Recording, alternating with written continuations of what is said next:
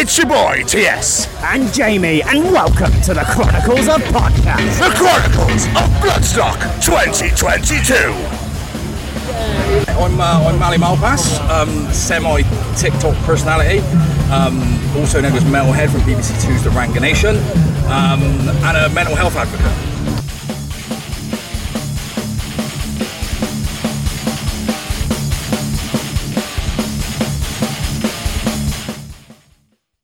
How was your pandemic couple of years? How was the season, as they call it? I know we're not really out of it, but It was tough from a mental health perspective.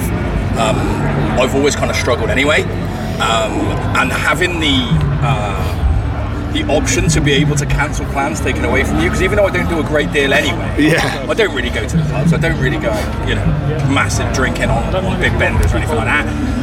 But having that option taken away to say no, it was really quite insulating. So I struggled. I did struggle. I wasn't on any medication at the beginning of the pandemic.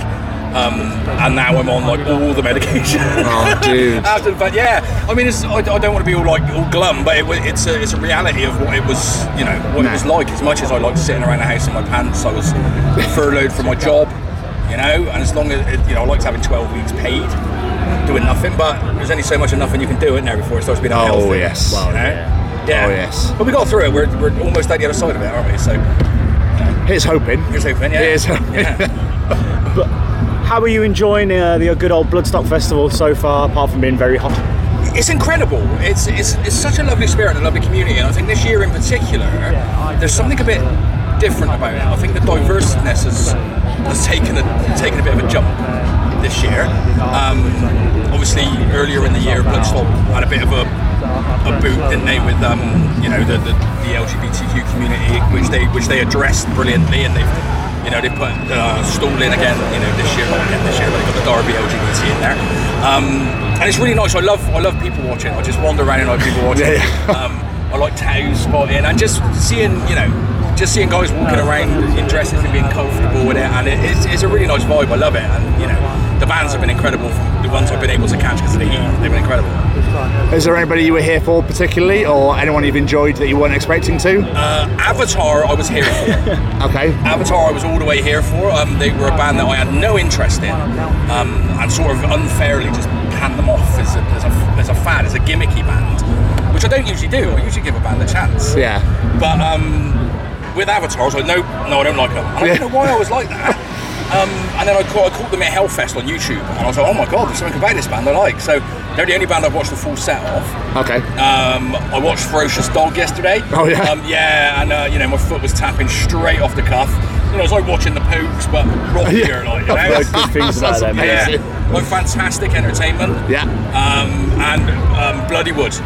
Oh, they were unbelievable. Yeah, the fact that the way that they've been embraced by the fans is incredible, and they are future headliners. I know Vicky Hungerford posted that they're looking at future headliners, but they've got that presence, they've got that, and they absolutely kick ass. They really do. So obviously we're here this weekend. We're representing the Sophie Lancaster Foundation. What do you know about the foundation and their story? I know as much as most people do about the tragic incidents that happened with Sophie, and the foundation that was set up her name, and the charity used to combat bullying and prejudice, and just basically trying to make the world a better place, really, and make sure that what happened to Sophie doesn't ever happen to anyone again. Yeah. So what the current campaign the foundation are trying to run is basically because the government still will not accept alternative subcultures as a hate crime. Right. Even though it is, because we've all been through it. Yeah. Is that something you've personally experienced, being treated differently because you've got tattooed long hair, listen to metal music, whatever it may be? Yeah, I mean, absolutely. Every day, it's that, there's disdainful looks. I very rarely get anything verbally or anything audibly said to me, because I look like a biker. Not today, I don't. I'm in a pink dress. But I look like a grr man, so I'm quite lucky that I haven't experienced bullying in that capacity because of the way I look. I look like I could be a bit tasty, and I'm not. But I'm the biggest wimp in the world, and I love a cuddle. Yeah. So, in terms of, I've seen it with other people, right? And I've seen people been hit just for the way they look in town. They're like going around Bristol. I've seen people just started on just because they were like a little bit different and not even majorly different. So yeah, absolutely. I've experienced it. I haven't experienced it myself, thankfully, but I've certainly seen it. The reason I wanted to talk to you about this especially is because, as you mentioned, semi-TikTok famous, as you put it, is you're very open about your mental health, and you do the lives on TikTok talking about mental health and stuff like that. And I think it goes hand in hand with what the foundation are doing, because yes, it's disgusting that someone gets beaten up or whatever because of the way they look. But as we spoke to people this weekend, it's the thing that stays with them. Yeah. It does affect their mental health. They try and sleep at night and they wake up in a panic because of what's happened to them and whatnot. And I really respect the fact that you're out there just being yourself and being honest and being there for other people to talk to. Because I've got that platform to be able to do it. I just talk for Wales anyway. I didn't say talk for England for some reason. I could talk for Wales. I'd like to try and do something with it, because obviously not everything always escalates to the point, and I've said these things on my live as well, not everything starts at the point of violence.